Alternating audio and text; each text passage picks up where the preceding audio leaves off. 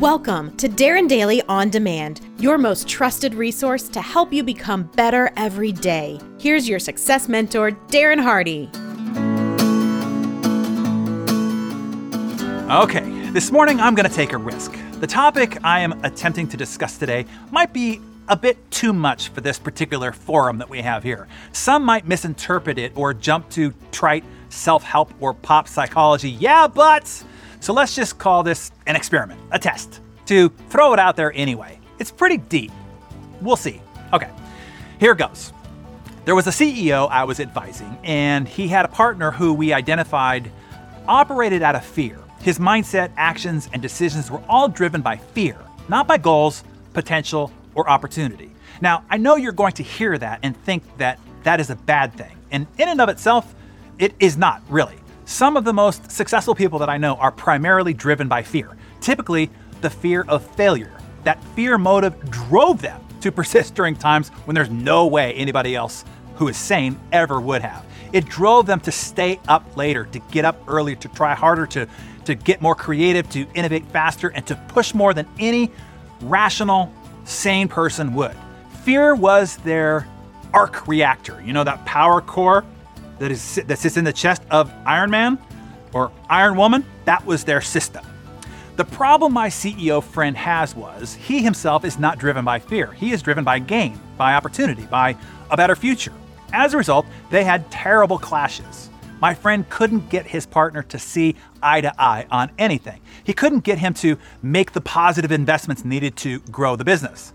So at lunch, he was telling me all the ways he planned to convince his partner with all the benefits, the hope, the opportunity his ideas could deliver for the business, and so on. I told him that pitch would fail miserably. That is when I told him what I want to tell you this morning. I said, for people who are prone to motivation by fear, you cannot fight fear with hope. You can only fight fear with fear. You can only find the greater fear in not following your suggestion. You have to scare him your way. You have to meet him in his motive, which is fear, to lead him in your direction. This is how the halls of Congress and the Senate work.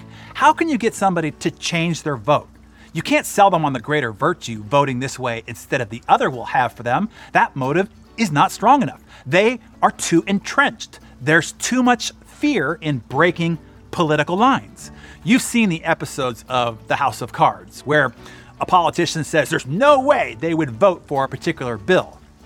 That is, until the other politician changes the scenario to make the fear of not voting for the bill much, much worse. Suddenly, the choice is easy.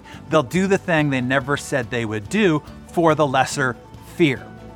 People, particularly those who are driven by fear, will do just about anything when you up the fear ante in the alternative choice. So let me remind you, we're talking about those that are motivated by fear versus hope.